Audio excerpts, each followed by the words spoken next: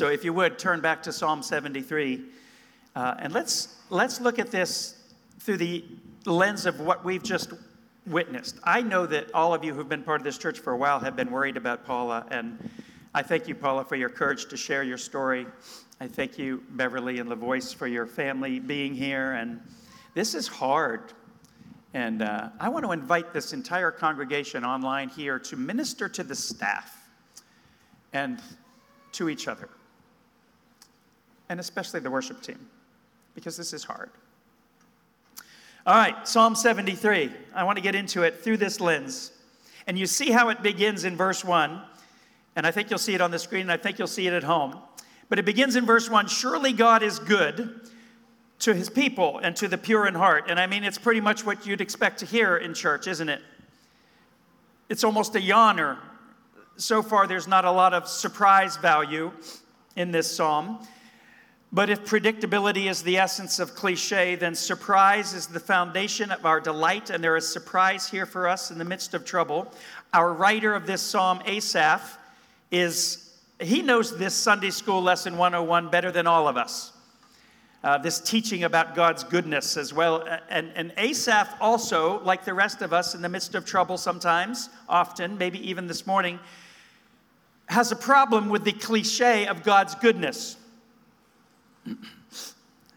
So he surprises us. Asaph struggles mightily with envy, and you're going to see it. He is wonderfully honest, as the Hebrew Scriptures are so honest, about the crisis of faith that he's in, about the trouble that he witnesses, and he just doesn't get it. And you'll see that though his envy creates doubts, his questions that he addresses to God become the catalyst for his growth, because he brings them to God, and that is our task. Listen to the surprise and his honesty in verse 2. We've just read God is good to his people, and then Asaph says, and he says this several times in this psalm, but as for me, somebody say, as for me. You know that, right? As for me, my feet had almost slipped. I had nearly lost my foothold. Anybody feeling that today? You can tell I am. There's a problem that has nearly destroyed his faith. And Asaph's opening confession of slippage leads to my title in our summer song series, Slip Sliding Away. You know the Paul Simon song, perhaps, right? Not all of you do. You're a little young, but I grew up singing it. I actually performed. Some of you know, some of you don't, but I performed in clubs throughout my university and grad school years. And Slip Sliding Away was always the song I opened with. Alan. And, the chorus, slip sliding away. You know, the nearer your destination, the more you're slip sliding away. The third verse, which you may not know, says this: God only knows. God makes his plan. The information's unavailable to the mortal man. We work our jobs, collect our pay, believe we're gliding down the highway when in fact we are slip sliding away. I was going to sing that for you, but couldn't get through it. Asaph is a well-known worship leader in his day. He was the C.C. Winans or the Israel Houghton of his day in ancient Israel, and he is slipping on the thin ice, John, of how to square a God who is good with the prosperity of evil and trouble. I mean, yes, surely God is good to his people. It's the kind of line that might capture a 6-year-old, but it doesn't gain deeper understanding through the years. It will be quite fragile as we grow up. Not when you're 6, but when you're 16, or perhaps 36, or 46, or in my case, 67. It may just seem that life, as you grow, gets too big and too complex for this simple one-liner to make sense. Many a person, and we've all felt it at some point, but many a person has slipped away from faith that they grew up with, the simple faith that they grew up with, for just that reason, that life is hard. So Grace City, Asaph begins this song by reminding us, number one, and this is my first point, of what life teaches, what life shows us in verses 3 to 14. Take a look at verse 3, and he says this. This is how he's slipping. I envied the arrogant. Got my water today. Ready? Verse 3. I envied the arrogant when I saw the prosperity of the wicked. So God may be good to the pure, but life seems exceedingly good to the impure through the eyes of Asaph. That's what life is showing him, what life teaches. As Asaph looks around the neighborhood, checks out the political scene, he observed that things don't quite line up. If anything, as one looks around, he's seeing that life teaches that the wicked actually prosper. The injustice that Asaph witnesses has pointed him to life's reality, and Asaph is feeling, on the front end, envious, and it's going to evolve into even harder feelings. Look at verse 4 as he begins. He says this, the wicked have no struggles. You, the lover of God, you have to claw your way to the top. The wicked just seem to glide there. They get tan and healthy, and someone else gets the cancer. They're not filled with human burdens. They're not plagued by human ills. And even if they are, the good thing about money, right, is that you always have options. Asaph, not Bob, Asaph. He says they ooze wealth and well-being and they flaunt it. And then you see in verses 6 to 9, pride is their necklace and their evil imaginations have no limits. And Asaph is just beside himself. He says, I couldn't even dream up their scams and their schemes and never mind actually pull them off. And all of this has a running commentary of rude obscenity and threats. And then in verses 8 and 9, the wicked prosper if you look around you. They claim heaven and ignore the Creator while they possess the earth. And he's through with it. He's done with it. Anybody feel that ever? He's really honest here, isn't he? And we're still, if you look at verse 10, the public adore them. Oh, of course he's a liar. He makes stuff up. I don't know how she keeps pulling it off, but you got to admire her for it. This is what he sees in the world. And when it comes to God, look at verses 11 and 12. Well, it seems like to Asaph, through Asaph's eyes, it seems like God is rather feeble. God is rather unaware. He doesn't seem to be doing anything about the trouble in our lives or about the wicked. Always free, in verse 12, always free of care, they go on amassing wealth.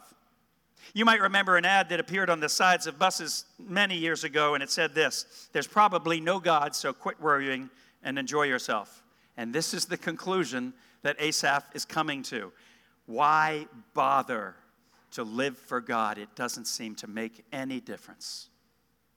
You may not remember that a young C.S. Lewis actually had originally rejected the idea of God, Jeremy, precisely because of the injustice he saw in the world. Until he realized, as he grew, that the opposite is what should have happened in his intellect and in his heart. And he wrote this, my argument against God was that the universe seems so cruel and unjust. Have you ever stood in that place? How can there be a God even with a world that looks like this? With a world that looks like this kind of trouble, this illness to a wonderful lady. That was his argument. And then he writes this, but how had I gotten this idea of just versus unjust? What was I comparing the universe with when I called it unjust? How did I make this decision about what was just if I didn't have any balancing point? So far from disproving the existence of God, the presence of injustice in our world actually pointed Lewis to the reality of such a thing as justice, and hence to a reality of an absolute and an absolute being, and his life was changed, and the rest is history, if you've read C.S. Lewis. And I don't know what or who you might envy in the same way Asaph is, or be disturbed about in the same way Asaph is. For some of you, for some of us, it might be very personal. Names or family, friends, neighbors, colleagues.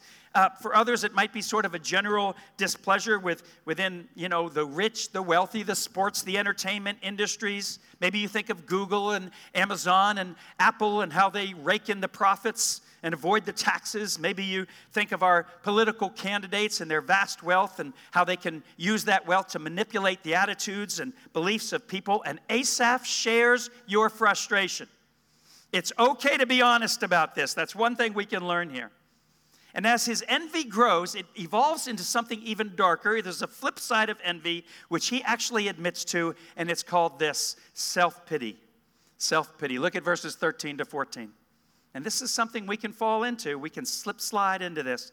He says this, surely in vain I have kept my heart pure.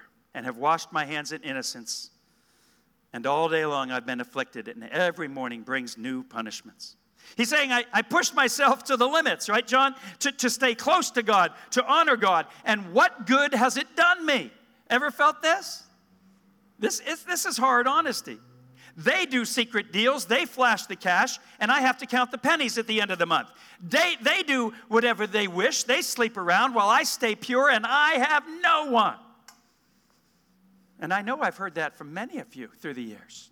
So what's the point? And I see his point. Do you see his point? Do you see his struggle? God is good to his people? Seriously? Welcome to what the world teaches. Welcome to the real world, he's saying, Prema. This is what life teaches. But he doesn't stop there, Grace City, and neither should we. And this is where our prayers go when trouble arises.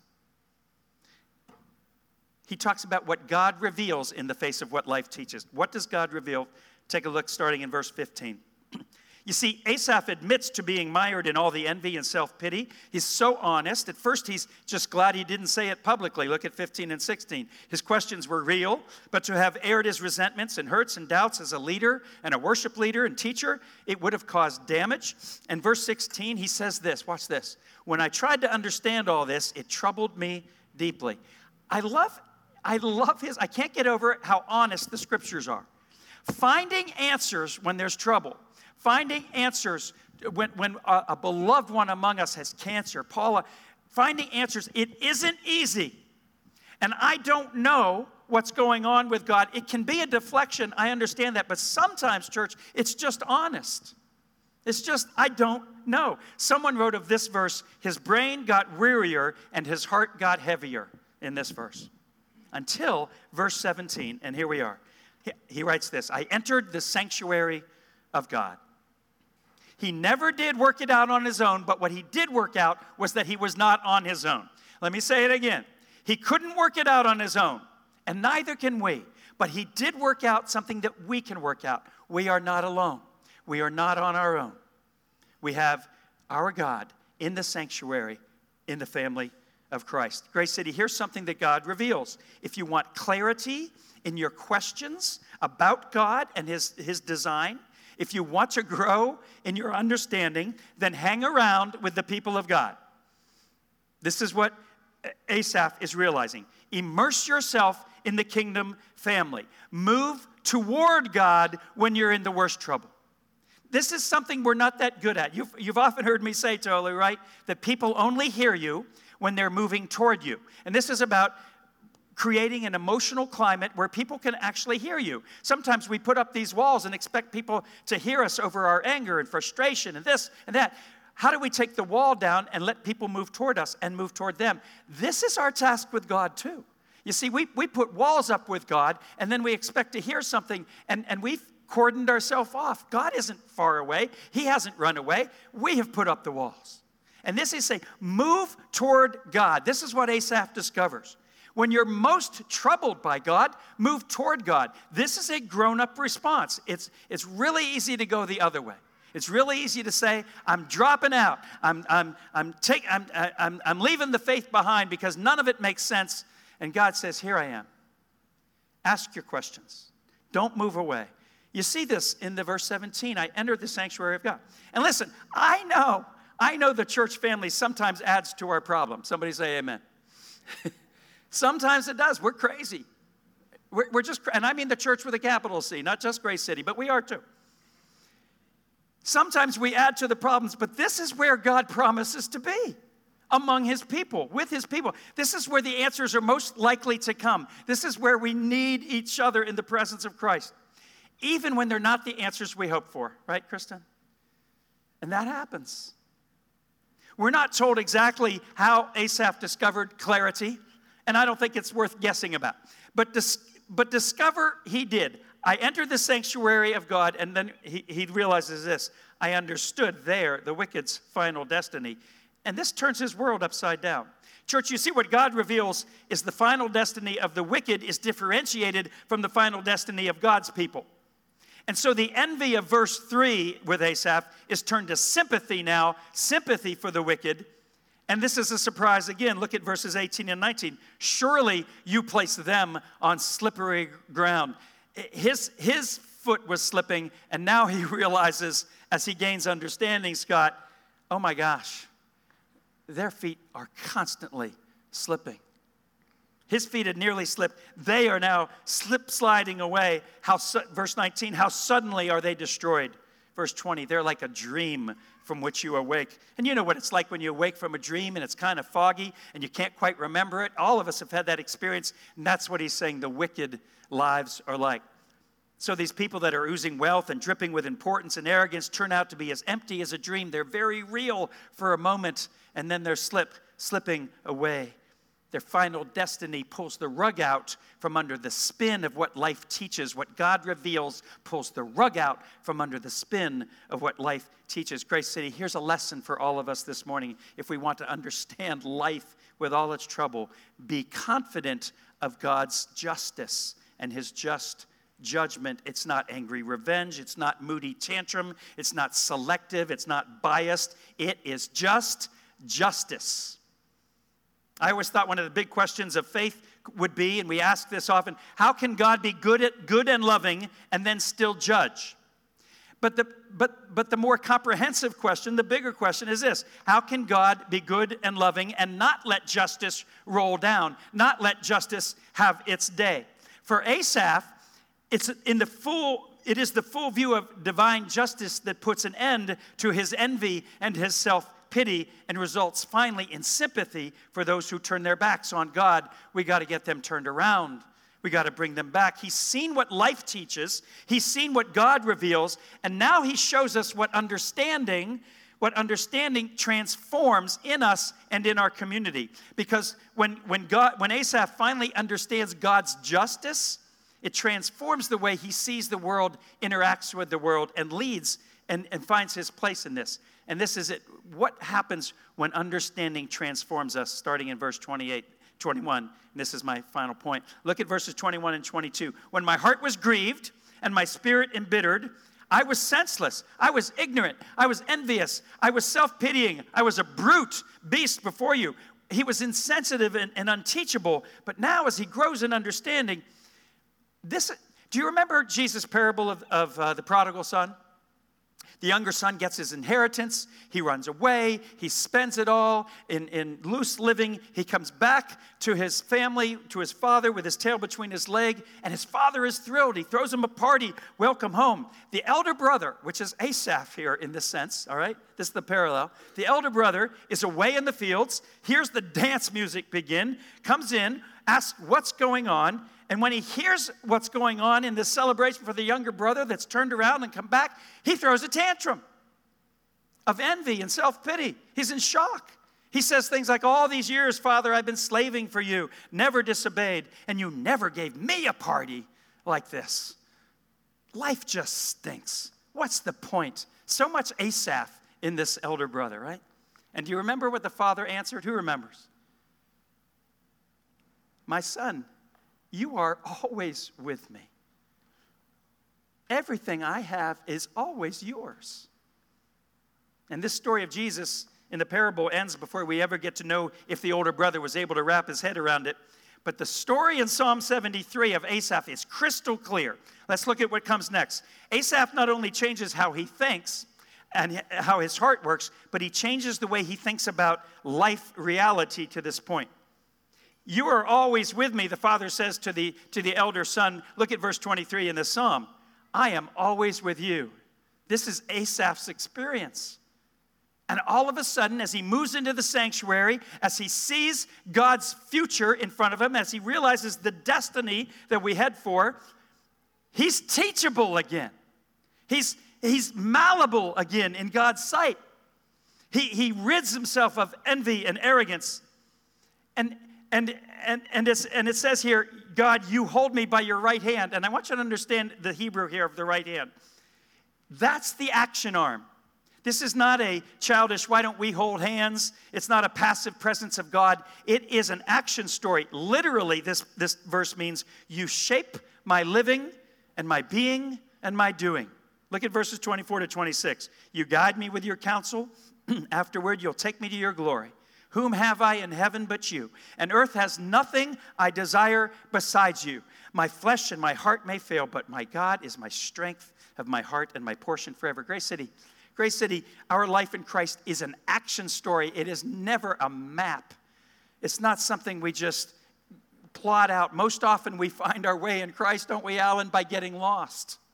Most often we find our way in Christ by asking questions, by having doubts, and honestly moving toward God rather than away from Him. Anything else is called reading a map. This is not a map. And the art of the breakthrough in an action story on your way to understanding is the practice of figuring out how not to live. So, Grace City, I invite you today, don't curse your doubts and your questions.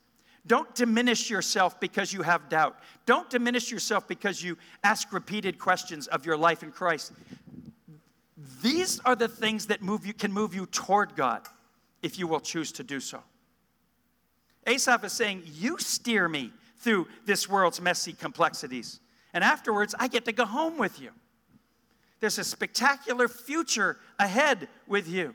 And so do you see his heart transform into understanding? A minute ago, he's saying, what's the point in following God? And now he's saying, what could possibly be the point in not following God? There's nothing better. I've got nothing else but this movement into the sanctuary. Listen, Grace City, I understand there are times in our lives on this planet when our hearts will fail. I feel that in this trouble that surrounds Paula Huggins right now. And I know you feel it with us. But God is our strength, as Paula said, as she related to us. God is our strength. A simple reading of Life, Grace City, does not solve our questions. Life is exceedingly complex. Somebody say life is complex. You better know it. It would be so easy if only the righteous prosper and the wicked would encounter problems. That's not the formula. Reality is different. Life is full of contradictions and paradoxes and multiple tensions. And in the midst of it all, God's law governs, His law of grace, with His self-sustaining power and patience and long suffering. So, Grace City, if this leaves you puzzled, then come into the sanctuary. Hang out with the people of God. Ask your questions. Express your doubts. Be as honest as Asaph. And see if God doesn't meet you. Because as the psalmist finishes, there's a remarkable transformation. It's not a transformation of the world and all troubles disappear. Sometimes I think that's what we think God will do. That's not how He works. The transformation is how Asaph journeys through this world. How he leaves with us a question we all have to face as we do our journey in Christ. And it's among the most profound questions you can ever ask. How will you travel on this side of heaven? How will you journey? How will you do this? Look at verses 27, 28. He knows you can travel far from God. He knows it, but he says, it's slippery there. That's where you're going to slide away. That's where it becomes pointless. That's in verse 27. Those who remain far from God, he says, will perish. But he also knows in verse 28, you can travel near God. Do you see it? Where the footing is so much better. And now he ends, he's so confident now, his understanding is transformed in so much, he says, I will tell of all your deeds, he says. Can we say that with Asaph? Can you walk out of here today to say, I'm going to tell my world of all his deeds in my life, in my neighborhood, in my work? Now, Asaph only has the outline and the promise. And we're going to sing in a moment about something we have in our history and our reality in Christ that Asaph didn't even have, and we can step into with even more confidence than Asaph, and that's saying something, because he's pretty confident right now. So to those of you, to those among us today, to whom these kinds of injustices and troubles and illnesses are deeply personal issues, I want to remind you, I want to tell you of Jesus in his life. I want to tell you of the God who's been there with you, who experienced life as a refugee, who knows what it means to be abandoned by friends, who faced the kangaroo court and the torture and the shame and humiliation of a public death. So to those among us whose feet feel like they're slipping, I'm not going to ask you to raise your hand, but if you feel like your feet are slipping, if you feel like you don't see the hope on the road ahead, I want to remind you of Jesus Christ and his death and his resurrection, of the hope of transformation and the hope of renewal, of God's Son who faced evil's apparent triumph and still conquered on the cross. And when we look to the cross of Christ, church, we may still have lingering questions pertaining to why God allows injustices. Why does God allow illness of the righteous? Why does he allow all this to continue in this world? And please ask your questions. Come to the family of God. Look around this room. Just look around right now. This is family. And it's bigger than this. Online, it's bigger than this around Baltimore. Come into the family. We may have questions about why God allows injustices. Ask your questions, but know this. And Timothy Keller puts it this way. As you ask your questions, know this. It can't be that he doesn't love us. It can't be that he is indifferent or detached from our condition. God takes our misery and suffering so seriously that he was willing to take it on himself. Amen? So here's the big question I want to leave you with this morning. How will you travel when you leave here today? How will you travel in this twisted, distorted world where evil prospers? You can be slip-sliding away, far from God, traveling bitter, exploiting your own opportunities, or you can travel near to God with solid footing, acting with compassion and humility in light of your final destiny promised by God, and delighted, therefore, to tell of all his deeds to all who are around you. Because of the cross, Grace City. As the worship team comes back, we bring a message of hope to the world, continuing to work for a more just world right here on earth as it will be in heaven. Let me say that again. Our job, we continue to work for a more just world on earth as it will be in heaven. So can you tell the world, when you leave here today, can you tell the world that we live in, the reality of the world we live in, the troubled world we live in? Surely, God is good to his people. And then back it up with this kind of understanding that Asaph brings. Can you back it up with understanding, with growth, with minds, hearts, and souls that are grown up to be more like his Son every day? It is a great thing, Grace City, to be able to tell of his deeds with that kind of understanding. So why don't we pray for a moment that we can do just that. Let's bow our heads, and I just want you to be face-to-face with your God.